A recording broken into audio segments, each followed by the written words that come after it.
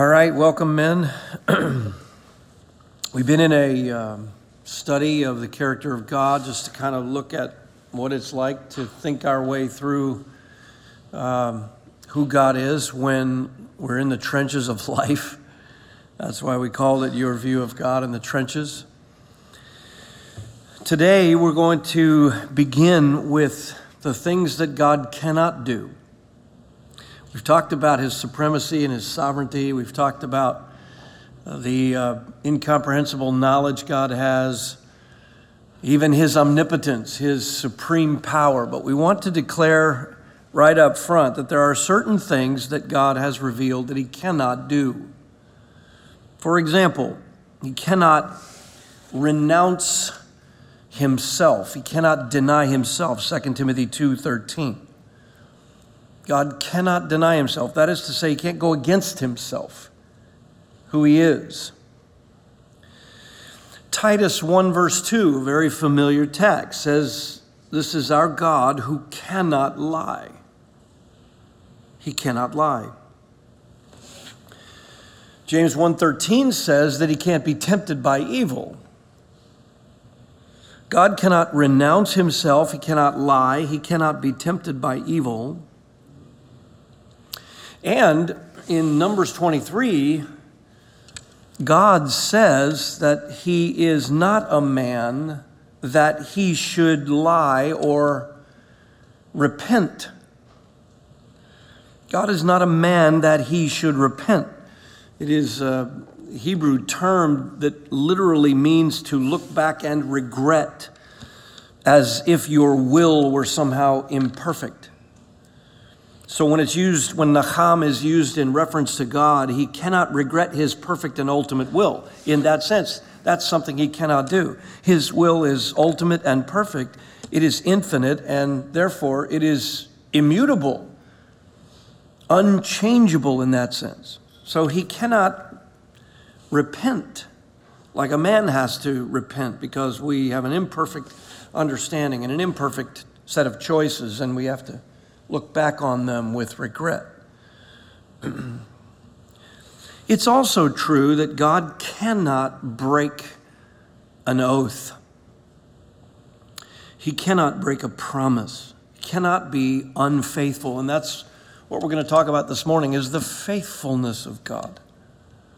The faithfulness of God. Look at Deuteronomy chapter 7, and we'll begin there. God cannot break an oath, which is to say, he cannot be unfaithful to what he has promised. Deuteronomy 7, verse 9. Know therefore that the Lord your God, he is God, the faithful God, who keeps his covenant and his loving kindness to 1,000 generations. Know therefore that the Lord your God, he is God, the faithful God who keeps his covenant. Faithful. It's the Hebrew word for firmly settled. He's a firmly settled God. In other words, it's the undergirding of who he is. If you have anything to do with the promises of God, they are undergirded by who he is. He is Aman. He's firmly settled. He's undergirding. He's enduring, would be another way to say it, or we might say trustworthy. And notice, he keeps his covenant and his loving kindness. Keeps, that's the term for he watches over it in order to preserve it. It's the word for preserve. So there's a watchfulness to preserve to permanence. There's a careful attendance, we might say. He keeps, shamar, guardianship, diligent safeguarding. So he's an undergirding, trustworthy God who watches over with careful attendance everything he has said and promised in order to preserve it utterly. What is he keeping in this context? He's keeping his oath his promise, the word for treaty, his agreement, what he has said he will do. And then, of course, his loving kindness. He preserves his loving kindness, which is that great Old Testament word for devotion or loyal devotion. We could say unchanging or undying, unfading love and devotion, loyal love, sometimes translated faithfulness. So here you have in Deuteronomy 7:9 the description of our God. He is God, the faithful God, the undergirding, trustworthy God, watching over with careful guardianship to utterly preserve the treaty, the oath, the promise that he has given. And he does so because of his loyal devotion, his unchanging, faithful love. In his classic work on the character of God, as I've referenced already numerous times, A.W. Tozer, in his work on the knowledge of the holy, said this: "Upon God's faithfulness rests our entire hope of future blessedness. Only as he is faithful will his covenant stand and his promises be honored." It's true. If you're going to place your hope in something, and it's going to be a hope that not only realizes what has been promised in the practical realm, but also the length of it, it will be for all eternity and never be taken off the table. If you're going to place your hope in something like that, it can't depend upon anything within us or about us. If it's eternal and we're finite, then how could you ever know it, bring it to pass, realize it, secure it, keep it, safeguard it, hold on to it for all eternity?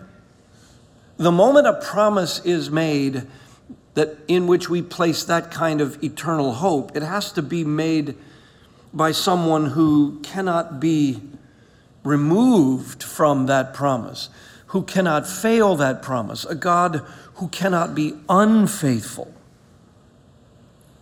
Tozer goes on to say, only as we have complete assurance that he is faithful, I love this, may we live in peace. In a world of turmoil, we will live in peace and look forward with assurance to the life to come. So, Tozer will mention things like when you're tempted or you're anxious or you're fearful or you're discouraged. Those kinds of experiences that we do have as infirmed, fallen creatures, we can only find new hope and good cheer in the knowledge that he's faithful. You're not going to find that kind of cheer and new hope in changed circumstances or completely settled anxiety. No, there are times when life is fearful and comes upon us and rushes upon us, and the unknowns are there and the uncertainties are there in the finite sort of horizontal way life comes at us. But new hope and good cheer comes in the knowledge that God will be ever true, Tozer says, to what he has pledged. I love that. The reason this has import for us because of how discouragement comes upon us. You just start to think of the way that discouragement develops in a man's life, in the burdens of his life. And this starts to really become crucial for us. First of all, our labors. I mean, we were just talking about it, earlier. Brent and I you constantly do this. You're in a burden in life. You're always toiling. It's physical, it's mental, it's emotional, and we're weary human beings. The pressure of providing for needs and protecting what is your stewardship. The common graces that normally relieve and settle us are few and far between. Nothing ever really fully brings the kind of satisfying rest because you get up from whatever little rest you get and you're back at it and the burdens are still there and the pressure's still there. And then tribulation comes. You've got natural evil in the world, unsettledness, physical infirmities. Then you've got things that are evil in the world. So you've got disease and disaster and death on the one hand.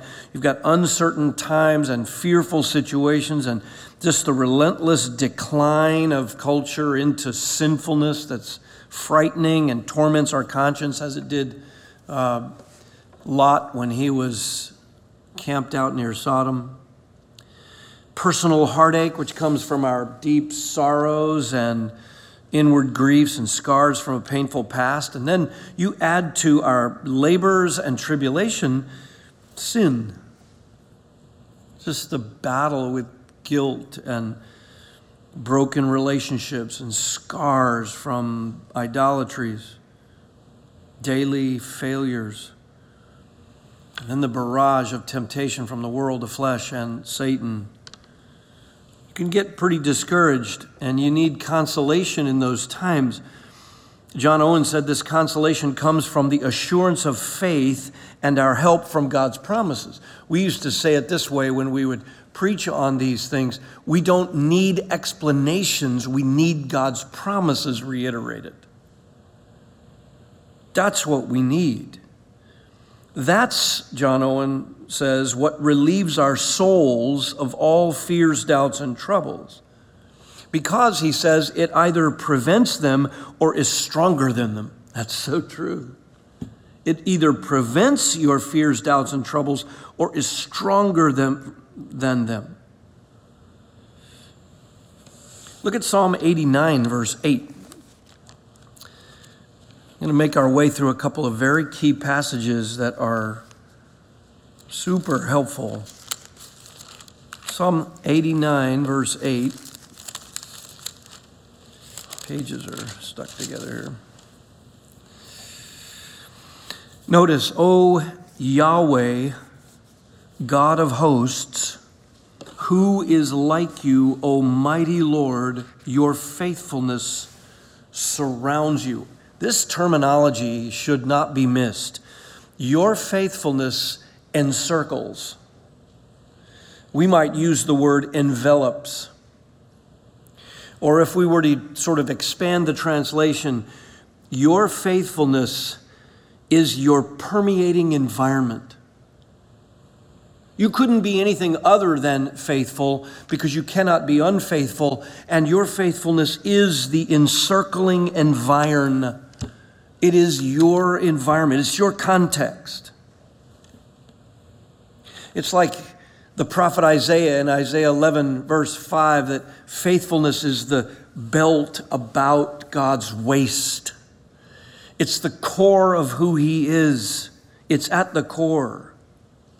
And it spans the universe, top to bottom, side to side. Psalm 36:5, your faithfulness reaches to the clouds. And then Lamentations chapter 3, which is, of course, such a familiar passage to us, because it says there, his faithfulness is great. Lamentations 3, 22 and 23, Yahweh's loving kindnesses indeed never cease. His compassions never fail. So never cease, never fail. They're new every morning. Great is your faithfulness. This is the same term that was used in the Isaiah 11:5 reference, the Psalm 36:5 reference. It is this same term, often translated faithfulness in the Old Testament, emunah, and it's the word for permanence, steady permanence. Again, trustworthiness comes to mind. And again, faithfulness and immutability go together. If he's faithful and cannot be unfaithful, then that is a reflection of his unchangeableness. He doesn't change. And so his faithfulness is intricate to his immutability, and his immutability can result in nothing other than his faithfulness.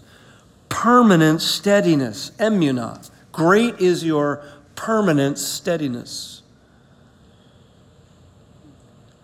Now I want to look at a passage in the book of Hebrews, chapter 10, that really lays this forth in a very, very helpful way. We're going to look at two passages in Hebrews. First of all, Hebrews chapter 10, verse 23. Notice the very familiar section, but he says here in verse 23, let us hold fast the confession of our hope without wavering. Here is the concept of our hope. We are not to waver in it. We're to hold it fast or possess it as our own, clutch it. So we could say that as the writer begins here in verse 23, he's saying, look, fully embrace this confession in a way that changes everything in your life. And believe it so that it influences how you think and how you live. Possess it that way. Cling to it so that nothing separates you from it. Nothing threatens to separate. That's the holding on to this confession. Don't believe it in vain would be a way to say it, just like Paul in 1 Corinthians 15:2, hold fast the word which I preached to you unless you believed in vain. Don't hold the confession in vain. Fully embrace it, believe it, cling to it. A genuine belief that isn't empty talk. Then he says, hold fast the confession. If you go back to verse 19 and follow it through verse 21, if you go to verse 19 and follow it through verse 21, you have the blood of Christ, which makes us bold, verse 19.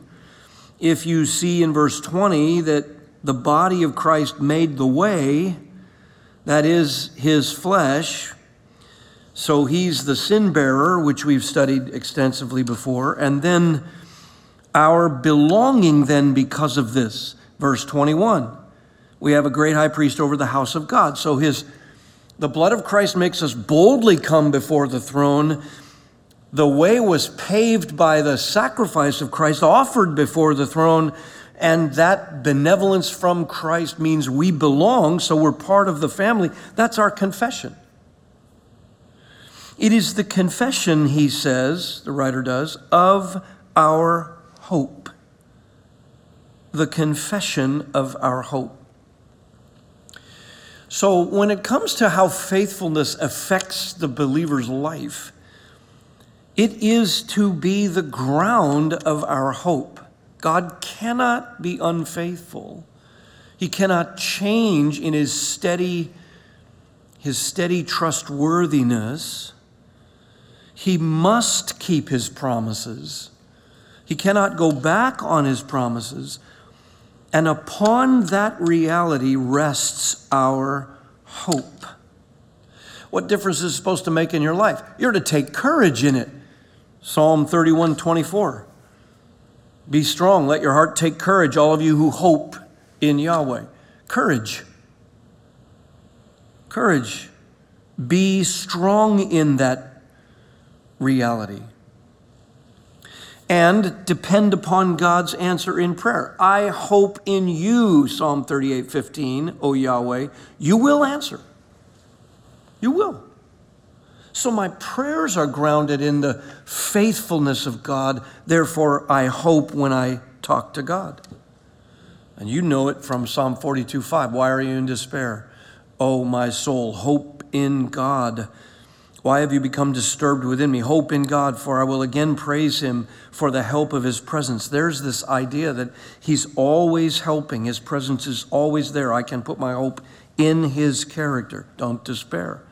So take courage. Know that he's listening to your needs. Don't despair. There's a waiting of your soul before God because of hope. Psalm 62:5.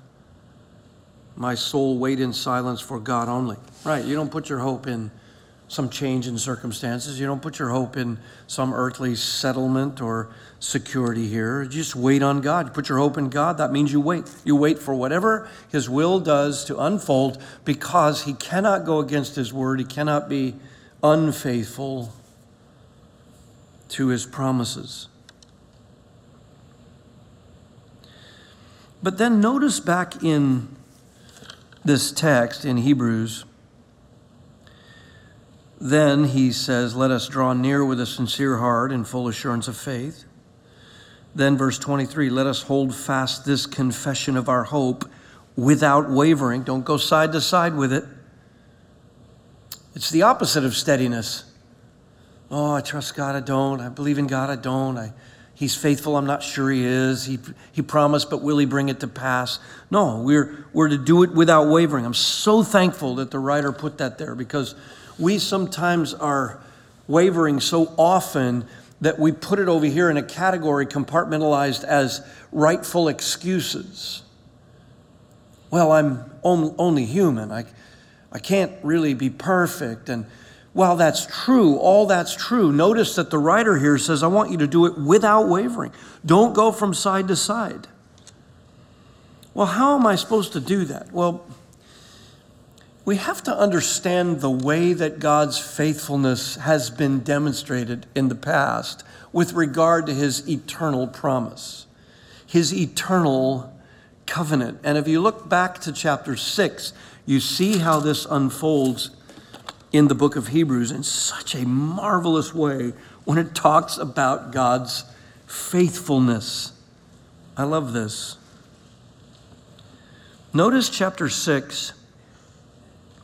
He has just finished warning of apostasy, right? The first several verses of chapter 6 are, this is the third section in the book of Hebrews. There are 5 sections that warn of apostasy. This is probably the one that's sort of like this core statement about people who've tasted of the divine truth, hearing it, coming underneath it, even though people of the old covenant have heard all of the promises of God over and over again, and yet they fall away in ruin. They go back to trusting in something other than the superior work of Christ, which is essentially the warning throughout the book of Hebrews. Laced through all of it is the warning that you should not go back to inferior things. Christ is superior. The new covenant is superior. God's work through the blood of the sacrifice is superior to the old things. Don't go back there. I'm warning you that there are some who will go back to that, and they cannot. Their heart is going to harden. There's not going to be any place for repentance. So he's just finished warning them about apostasy. Then he says this wonderful thing in verse 9, but beloved, we're convinced of better things concerning you. I'm sure the reader would have been encouraged by that. Whew. Man, this is a third warning in this letter. He's convinced of better things concerning us and things that accompany salvation, though we're speaking in this way. Look, I'm warning you because there are some who are going to do that.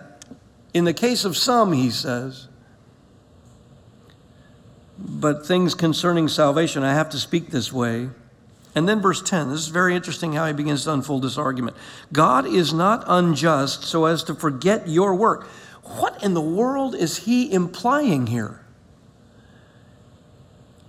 Well, he's about to tell us that God is faithful. So what he's implying here is that the seeds of apostasy, the seeds of discouragement, the seeds of going against trusting in the promises of God occur in our hearts when we think God forgets his work, his character, and what it produces in our life. You want to nurture a thought about God that isn't true of him? Then imagine that he forgets his work in us and the work that you do on his behalf because of the love he put in your heart. God is not unjust.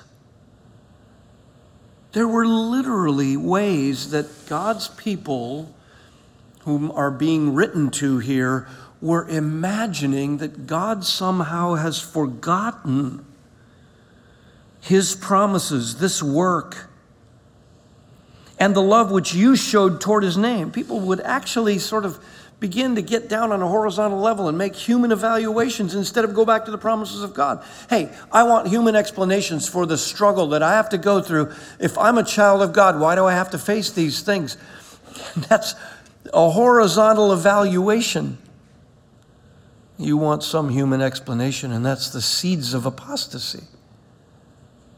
Yeah, that's right. Even in believers, you can act like God is not trustworthy. He's somehow unjust. God is not unjust to forget your work and the love which you have shown toward his name in having ministered and in still ministering to the saints. But look at verse 11. We desire that each one of you show the same diligence so as to realize the full assurance of hope until the end. I love that. I want you to have full assurance. I want it to be the abundant assurance of hope all the way to the end. So what are you going to have to do? Stop imagining God is somehow unjust. Stop imagining that he's been unfaithful in some way. And verse 12, so that you will not be sluggish. Probably the reference here is to what he had said at the end of chapter 5, dull of hearing and slow and sluggish in your spiritual life. Spiritually sluggish. I don't want your thoughts to become undiscerning. I don't want you to become elementary in your thinking like he'd warned them at the end of chapter 5. So that you may not be spiritually sluggish, but imitators of those who through, look at this, faith and patience inherit the promises. Look at those words combined. Faith, patience, promises. God has made the promises. We are to believe them and enduringly carry on because of them. Now he's about to explain the faithfulness of God in a way that is dramatic. And it refers back to God's relationship with Abram. Verse 13, here's the explanation. Here's why we ought to have full assurance of hope till the end. For when God made the promise to Abraham, you say, when was that? Genesis 15. He'd referred to it in Genesis 12. He ratified it in Genesis 15 with the formal covenant. And there are some elements here about this that are remarkable. Since he could swear by no one greater, he swore by himself. We have got to look at this. Go back to Genesis 15 with your finger in Hebrews 6. The account is spellbinding. He had already promised Abram that all the families of the earth would be blessed through him. And now he, in chapter 15 of Genesis, comes to Abram again. The word of the Lord came to Abram in a vision saying, do not fear, Abram.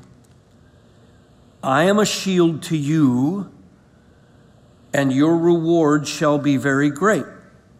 Abram said, O Lord God, what will you give me since I'm childless and the heir of my house is Eliezer of Damascus? And Abram said, since you have given no offspring to me, one born in my house is my heir. Of course, you know, the promise was made, and ultimately, Abram would get into the land, and 10 years later, still no child of promise. So here is Abram wondering, thinking. He needs a promise from God, and he needs a way to understand the faithfulness of God that transcends Abram, that transcends himself. And behold, verse 4, the word of the Lord came to him, saying, this man will not be your heir, but one who will come forth from your own body, he shall be your heir.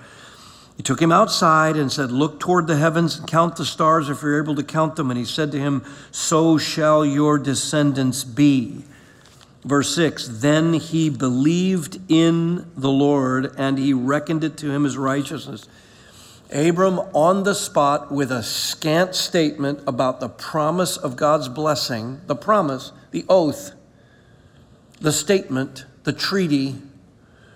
Abram believed God, having been given that promise. So he's going to have to count on who God is.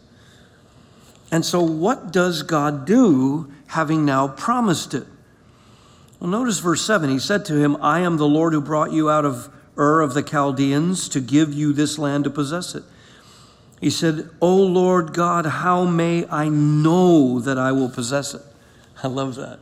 He didn't take him to the fringes of the land and work out the war strategy, and this nation will fall at this time, and this, no specifics. He's going to make the oath and demonstrate something to Abram that's crucial, upon which Abram can set his hope for the rest of his life and for eternity. A demonstration. He said to him, bring me a 3-year-old heifer and a 3-year-old female goat and a 3-year-old ram and a turtle dove and a young pigeon. And he brought all these to him. He cut them in two, laid each half opposite the other, at least with the animals. The birds he did not cut in two and chased away the vultures who were coming to get the carcasses. So he has consecrated the area officially. The birds of the turtle dove and the pigeon are there, and the 3-year-old heifer and female goat and ram are there, cut in two pieces and set opposite one another. The cutting of a covenant was established in that way. If two men made a covenant with one another, they took an animal and they cut it in half and put the pieces opposite one another, and they walked between the halves. They were essentially saying, I swear upon my life that if I break this oath, you can do this to me. I'm coming between the halves of the carcass, cutting an agreement with you, and I'm vowing to keep this oath, or you can know this is what I'm bringing down upon my head. And so it was a very vivid way of sealing an agreement. But here is what happened in the case of Abram. When the sun was going down, a deep sleep fell upon Abram, and behold, terror and great darkness fell upon him. God said to Abram, know for certain that your descendants will be strangers in a land that is not theirs. Know this for certain. Again, God is saying things, declaring his will, giving his counsel, making promises. Where they will be enslaved and oppressed 400 years. That's a reference to what will come in Egypt before God delivers them at the hands of the great prophet and deliverer Moses. But I will also judge the nation whom they will serve, and afterward they will come out with many possessions. You're going to plunder Egypt, and as for you, you shall go to your fathers in peace. How? Because I made the promise. Know for certain these things will happen. You're going to go to your fathers in peace, and you'll be buried at a good old age. Then in the 4th generation, they will return here, for the antiquity of the Amorite is not yet complete. It came about when the sun had set. It was very dark. Look at this. And behold, so now he's grabbing your attention. So Abram's been given the counsel that this is what's going to happen. He's already been told the child's going to come from your loins, the child of promise. The land will be yours. Your descendants will be uncountable, like the stars. And so it came about when the sun had set that it was very dark, and behold, there appeared a smoking oven and a flaming torch, which passed between these pieces. Abram didn't pass between the pieces. He was asleep. This image of a smoking oven and a flaming torch, which God created as an image of his very person. He passed between the pieces, and verse 18, on that day, Yahweh made a covenant with Abram, saying, to your descendants, I've given this land from the river of Egypt as far as the great river, the river Euphrates. And then he just names all those nations that had peppered the land for generations.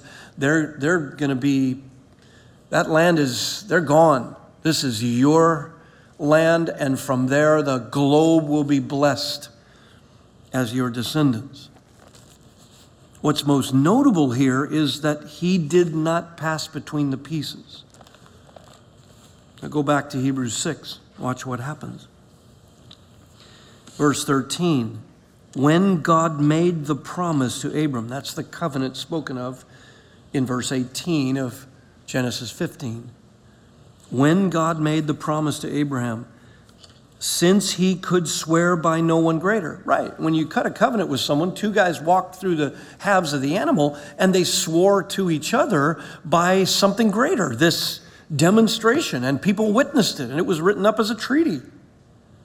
But God could swear by no one greater. He couldn't pass between the animal halves with Abram because they're not equals.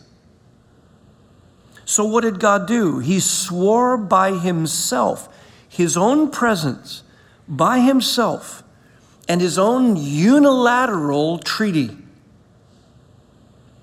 And he said this, verse 14, I will surely bless you and I will surely multiply you. That's language borrowed from the Old Testament, which was translated in the Old Testament in your English Bible, certainly. This will certainly happen. It will most certainly happen. It cannot fail to happen. I promise it. I oath it. And so, verse 15, having patiently waited, so there's that idea of hope that endures, Abraham obtained the promise. Now look at this. So, verse 16 starts to explain why this is absolutely crucial and totally different. Men swear by one greater than themselves, and with them the promise is given as confirmation. So you give the promise to one another, you're equals, you cut the animals, you walk through, you make the treaty. We swear by pain of death. We make an oath with one another on pain of death because we're equals. And that's admitted here in verse 16. Notice it says it's given as a confirmation. With them they make an oath, and the oath is given then as a confirmation, and the demonstration threatens them with failing to keep it. And that's the end of every dispute, right? You take it to a court of law. That's what he says at the end of verse 16. It's the end of every dispute. If somebody fails it, it goes right into the witnesses who were there and the people who adjudicate such things. Did you not walk through the pieces of the animal? Yes. Did you not make an agreement? Yes. You have failed to keep your contract? Yes. You have to pay with what you agreed upon. Your life. It's admitted here in verse 16, but then look at verse 17. In the same way, God, but here it is, desiring even more to show the heirs of the promise the unchangeableness of his purpose, he interposed with an oath, so that by two unchangeable things in which it's impossible for God to lie, we who have taken refuge would have strong encouragement to take hold of the hope set before us. I love this. What a great way to say this. In the same way, God, desiring even more to show us, we are the heirs of the unchangeableness of his purpose, even desiring more to show that to us, he interposed with an oath so that in order that by two unchangeable things our hope is secure. You say, well, what are the two unchangeable things here? Because guys have differed on this. Some have said, well, if you read later on and even prior to this in the context is Jesus Christ's death and his resurrection. Well, of course, that ratifies ultimately the covenant. If Christ did not die and did not rise from the dead, we have no ratification of the covenant. Of course, but is that really specifically what is referred to here when he says two unchangeable things? Two unchangeable things. What are they? Well, one of them leaps clearly off the page in verse 17. The unchangeableness of his purpose. That's the first unchangeable thing. It's his purpose. What is that? It's the word boule. It's counsel, his will, his promise. God's will that he expressed. Abram, this will surely happen. This will certainly happen. I will surely do this. When God says his will, when he gives his counsel, when he makes his promise, his immutability makes the promise unchangeable. So that's the first thing. His counsel was given. His word, the word of his promise. ESV says the unchangeable character of his purpose. I like that. And the unchangeable character of his counsel. KJV says the immutability of his counsel. That was sort of the old way of saying it. People today don't know what the word immutable means, but essentially that's why unchangeable was put in the NAS. It's unchangeable. He cannot go back on his boule, his counsel, his promise, his will expressed. So the first unchangeable thing is the word of his promise. It's the promise he gave. What is the second unchangeable thing? Well, notice in verse 17, interposed with an oath. Clearly in this text, the interposing of an oath is the next new thing introduced in the context. That is mentioned nowhere else. Interposed with an oath. You might not find those words very familiar either, but interposed is how we translate this particular Greek verb, and it means to mediate something, or we might say to establish a formality. To establish something with a formal way of establishing it. So we might say a tangible way to look back and claim the agreement. So in the same way the two animals were cut and two men walked between it with witnesses, and if one violated it, the rest could say, hey, I saw you walk between the pieces. You made the oath. There was a visible demonstration of it. Same way God did it. He promised to Abram that this would happen, and then he had Abram cut the animals. He put Abram to sleep, and he went between the halves because he can swear by no authority higher than himself. So there was a visible demonstration that God was interposing, mediating this promise with an agreement. We might say a promise with a guarantee built in. So when you say oath, you might say, well, yeah, he made a promise. So oath and promise are redundant. Well, actually, in this context, the promise was his word given, and the interposition of an oath is how it gets guaranteed. God made it, walked through the pieces, and it is absolutely visibly established on that day. On that day, he made a covenant. So here's how we would say it. The first unchangeable thing is the promise itself. The second unchangeable thing is the formal oath that God unilaterally made when he had Abram cut that half of a 3-year-old of a heifer and a goat and a ram, sacrificed along with the undissected birds, the turtle dove and the pigeon. So those are the two things. He declared his will, and he swore it by himself with a visible demonstration of how a covenant was cut. You say, why is that crucial? Because of verse 18. Look at verse 18.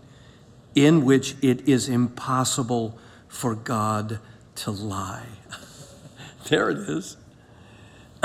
If he promised it, and he swore it by himself with this visible oath guarantee, and it is that he's immutable. He cannot lie and he cannot change.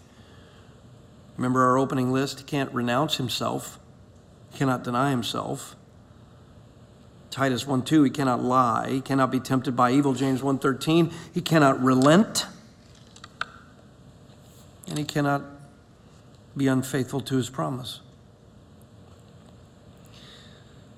So when you think about where that confession of hope grounds itself, you notice here in the same text, that is precisely to be the result.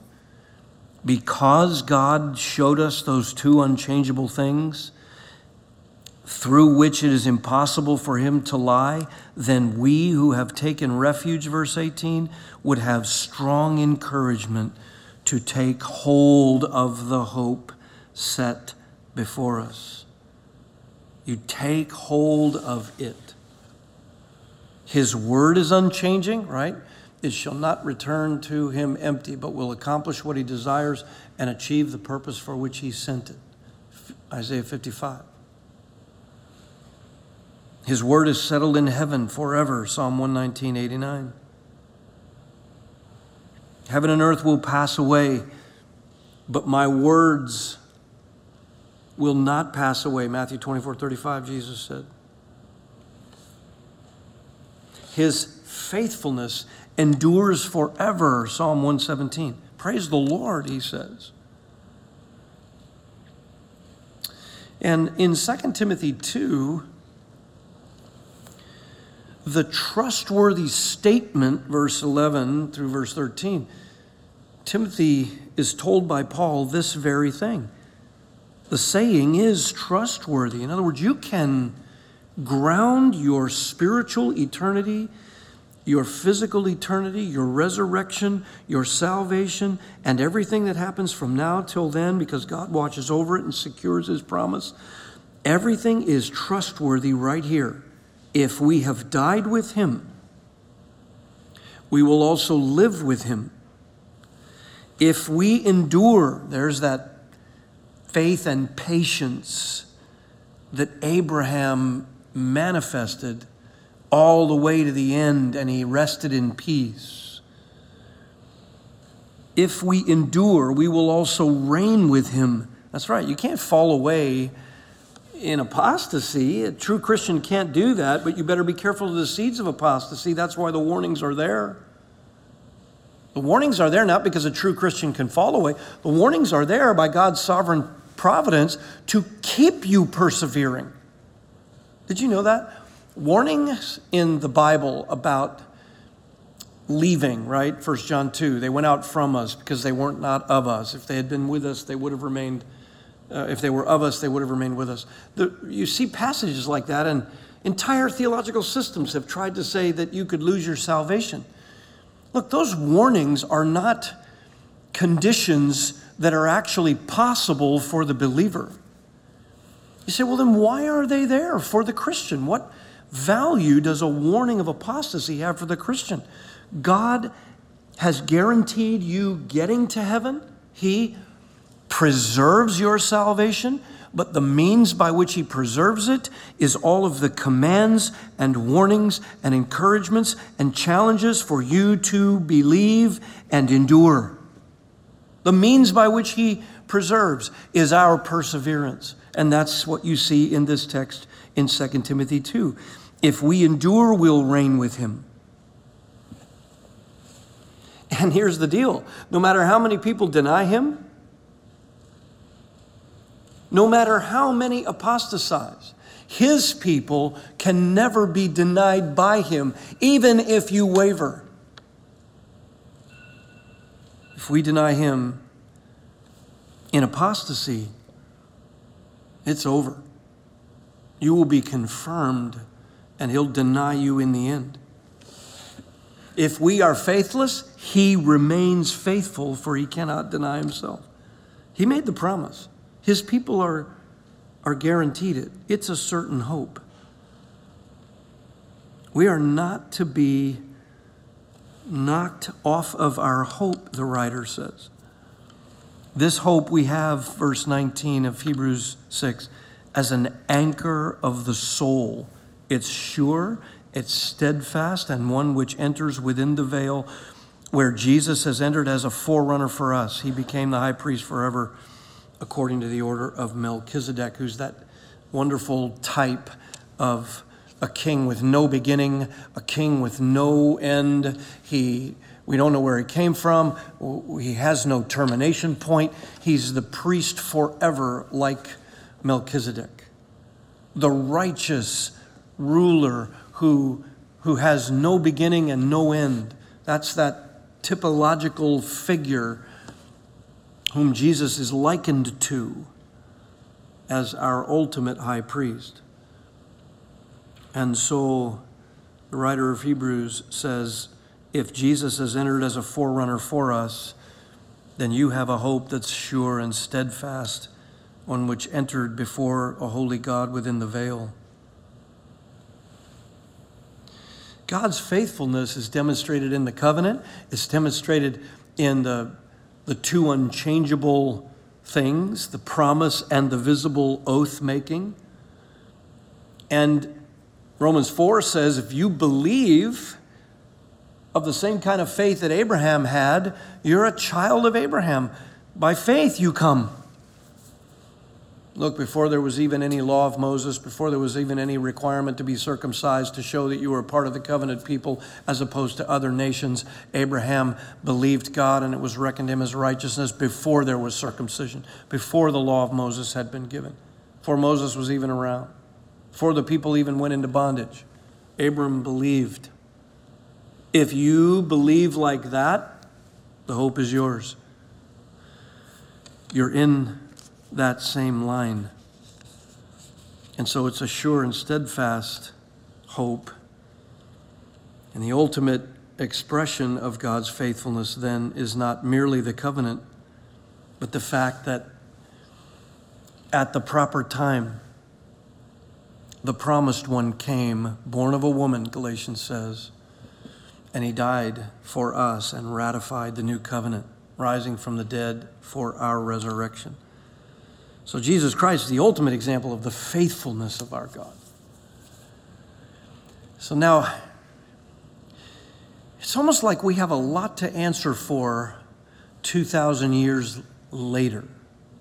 So we're several millennia since Abram was first promised and a covenant made with him and he believed God.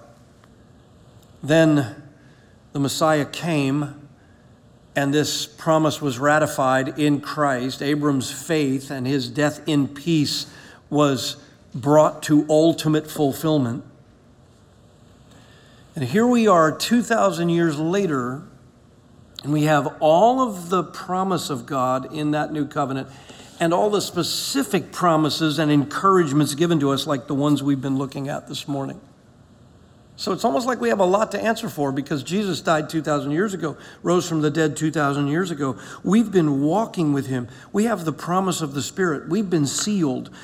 If we come to the place where we are wondering about the faithfulness of God, when we have passages that say, don't you realize that God is not unjust to somehow forget his people, his work, his covenant, his promise? 1 Corinthians 1 verse 9, God is faithful through whom you were called into fellowship with his Son, Jesus Christ our Lord. He's faithful.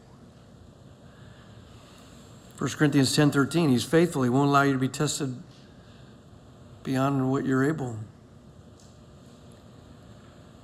1 Thessalonians 5:24, faithful is he who calls you, and he also will bring it to pass. He called us.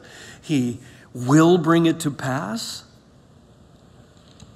And he'll even strengthen and protect you from the evil one. 2 Thessalonians 3:3. He'll strengthen and protect you from the evil one. Why? Because the Lord is faithful, it says. I love that. I sometimes think Satan is getting the drop on the work of God. We've already seen he needs permission to do anything. And he knows his time is short, Revelation 12. His day is coming. Of course he's going to antagonize. Of course he's going to afflict. Of course he's going to murder. He's the murderer from the beginning. Of course he's going to lie and deceive. He's the ultimate liar, the father of lies. Of course he's going to come. But the Lord is faithful. He will strengthen and protect you from the evil one. And so, back to that reference in Hebrews 10:23, let us hold fast the confession of our hope without wavering, for he who promised is faithful. Two unchangeable things. He's immutable in his promise. He's immutable in the covenant he specifically made with Abram and the promises he made to him that we would be blessed eternally through him. It was the eternal covenant. And that can't change. The spoken word will be fulfilled. God's truth will be fulfilled. And even those practical, formal ways, he ratified that. Not just the way an animal was cut. We don't do that anymore. We have Christ. Christ is our ultimate fulfillment. He was the ultimate sacrifice. Now, being in him, our confession is secure. You say, man, I sin, though. So the faithfulness of God is to come to your mind when you sin, right? 1 John 1:9. If we confess our sins, he's faithful and just. You can't feel forgiveness from God as though your forgiveness was bound up in your sense of it, in your senses of it. Forgiveness just is, because God is faithful and just to do it. What is the condition? Penitent, repentant faith, humble faith. I believe you. You're the God who says you forgive. You're the God who has compassion upon 1,000 generations. You're the God who forgives a penitent heart. I'm forgiven. And I don't want to waver in the knowledge of that, because my Christian life will start to waver. I'll start to work my way toward his love. I'll start to think that I've lost some of his love. I'll start to think I have to earn back some of his favor to me. Entire works foolishness is rooted in the doubting of God's faithfulness. I have to get it done. I have to supplement. I have to do it. No, he's faithful and just to forgive and cleanse us from all unrighteousness. That's right. I am covered in righteousness. I'm called a holy one, a saint, and he is making me conform to the image of Christ in righteousness. Jesus is called our merciful and faithful high priest. When he comes in his glory, Revelation 19:11, I saw heaven open, John said, and behold, a white horse, and he who sat upon it is called Faithful and True. It's the faithfulness of God that drives our courage, strengthens and deepens our faith, makes it more steady and unwavering, no matter what's going on around us or the failures that we so often encounter in our own life. He's faithful to keep his promises. His character is that he's faithful. What a marvelous quality that God told us is true of him. He's undergirding. He's trustworthy. He's carefully guarding and diligently keeping watch over the promise, the oath, because of his hesed, his loyal, devoted, faithful love. What a massive encouragement that is to us. So how do we keep from discouragement in some practical way that you might be thinking in your mind or in your heart? Let's flesh it out a little bit. Matt, you got a microphone there somebody can help us with? Test. Sweet, brother. Anything you want to press into? Add to it, to the discussion? Something you've studied? A question you might have?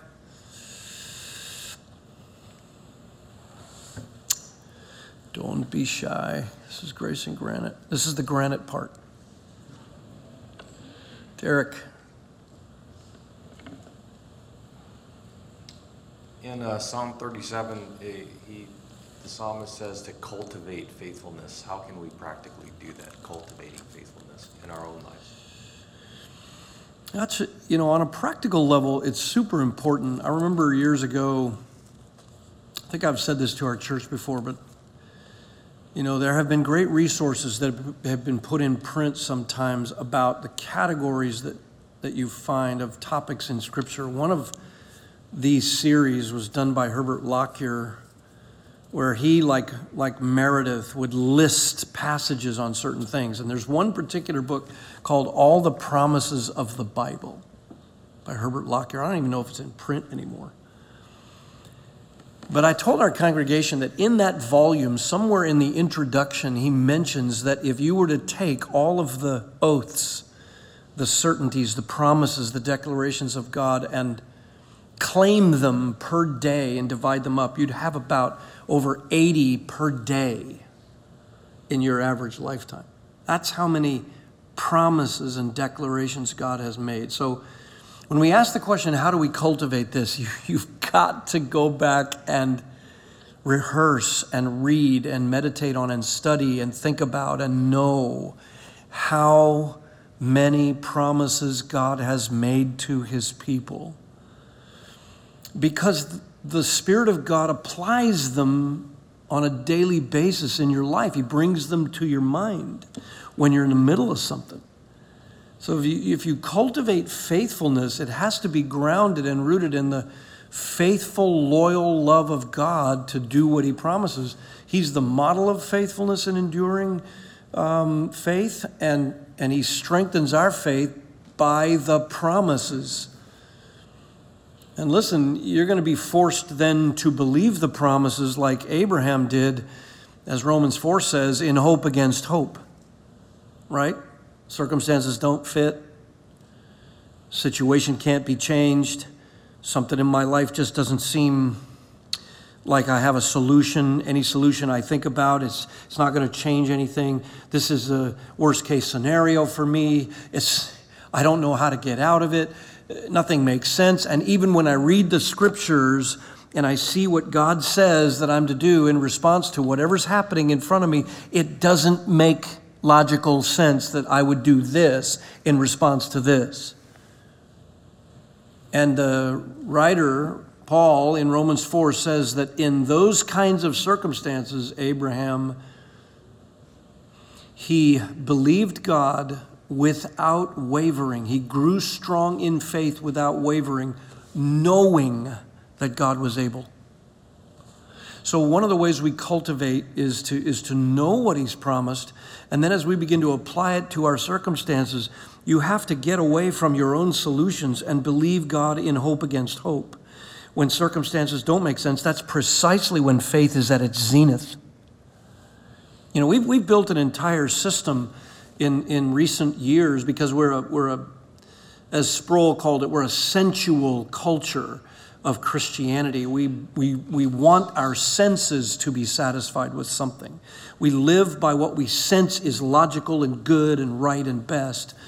And Puritans used to warn against that, as Obadiah Sedgwick's book on doubting tells us over and over again. If you live by your senses and what makes logical sense to you rather than by faith, you're going to trip up constantly. So we cultivate faithfulness by realizing that when circumstances don't make sense and nothing seems like it's going to solve any problem that you have, and the promise of God seems a bit obtuse, that's when, like Abraham, you entrust yourself fully to the promise in hope against hope, because then your faith grows strong by the work of the Holy Spirit. He begins to renew and deepen and strengthen and put cement around the footings of your belief in God.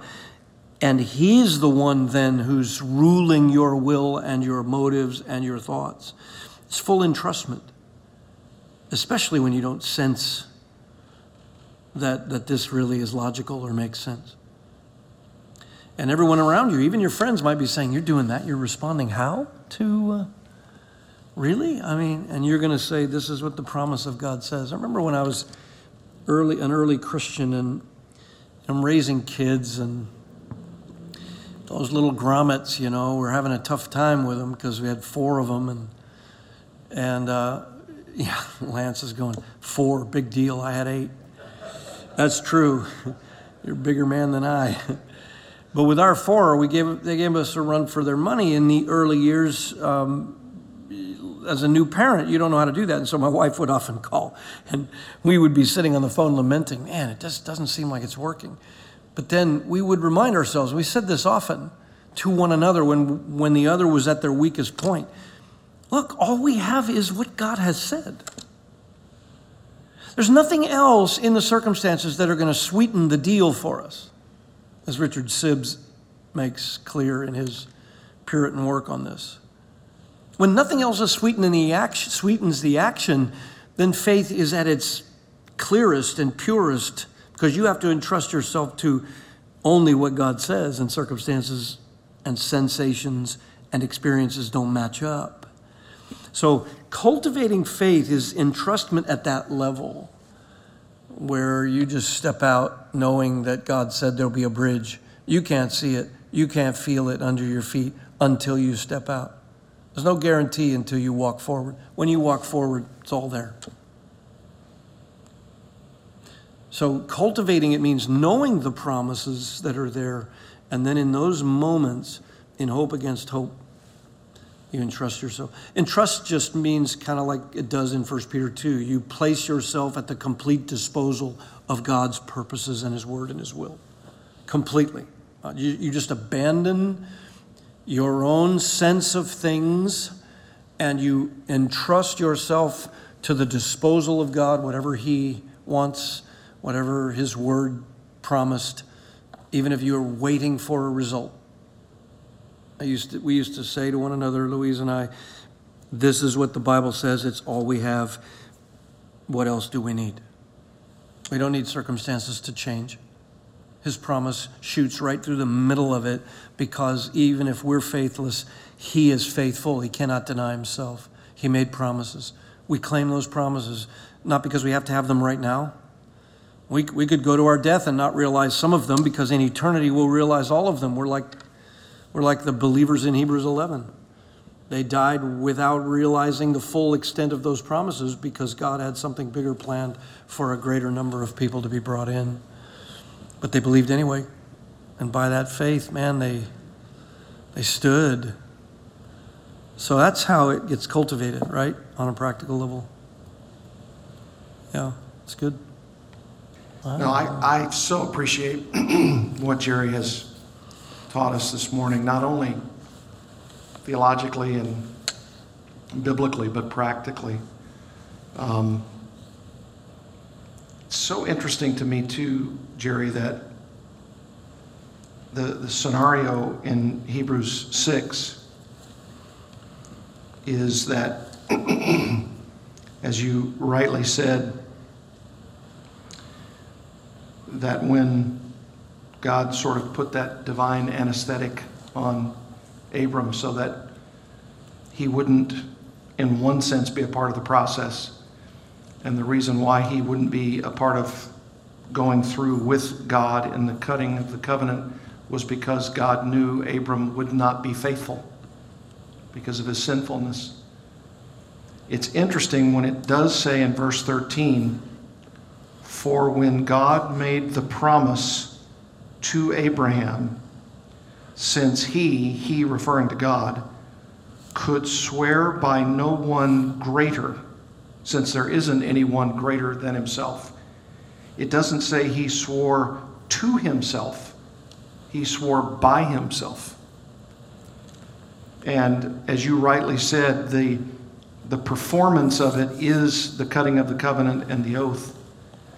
The persons who made the covenant are two, God and himself, because he made the swearing by himself. Now, there aren't two gods, but it's actually, making the point so demonstratively that since God is the only perfect being and is the only one who can fulfill his promise to his own oath, then he can only swear by himself. Everybody else is untrustworthy, unfaithful. So he knocks Abram out. Though Abram's a part of it because he was the one who cut the animals in half. So he's involved, and God is making a promise to him, But since Abram will not ever fulfill his promise as God would, God walks through the animals by himself. But since a covenant is with two people, he swears by himself. And then the next phrase in verse 14 is saying. So it is God in his person and God in his word. God in his character, as you said, and then God in his word. And Hebrews 11 mentions Abraham more than any other person, maybe with a quibble of Moses at the beginning. But there are 2 or 3 references to Abraham as the pinnacle of the man of faith, as you quoted Romans 4. So it's just a rich, rich understanding of what you've provided for us this morning on how God is the only faithful one. And when it comes to an ancient treaty, an ancient ceremony, a swearing ceremony, there are only 2 persons who walk through the covenant. And since God couldn't find anybody else to make sure that that other person held up his end of the bargain, he swore by himself. So that it would be upheld. So that it would be upheld. Eternally. So. And held eternally. So not just that we'd get there, but that we'd be there forever. Never failing again, the covenant. That's just rich. Thank you. Another way to cultivate faith, to strengthen your faith, just realizing how unfaithful we are, and yet it never causes us to be lost. I could not hold on to my salvation if I determined with all my might to do it. I couldn't do it.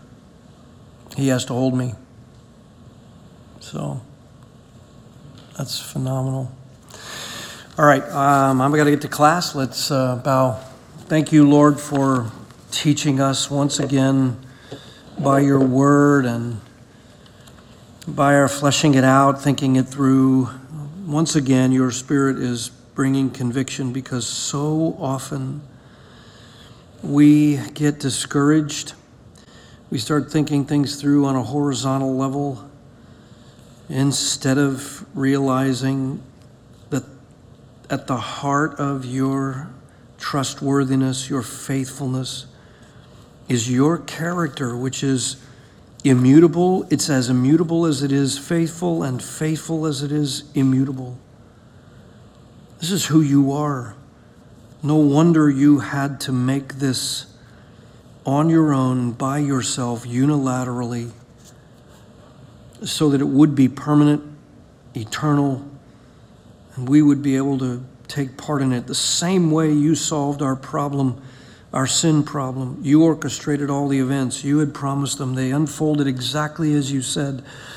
And at the proper time, your sovereign ordained time, our Savior came, and nothing would thwart our substitute going to the cross to pay for our sins, because you had made that covenant and swore by yourself. May this be our encouragement, Lord. Help us to cultivate strong faith rooted in your faithfulness. And we ask that you'd help us to help each other. In Christ's name, amen.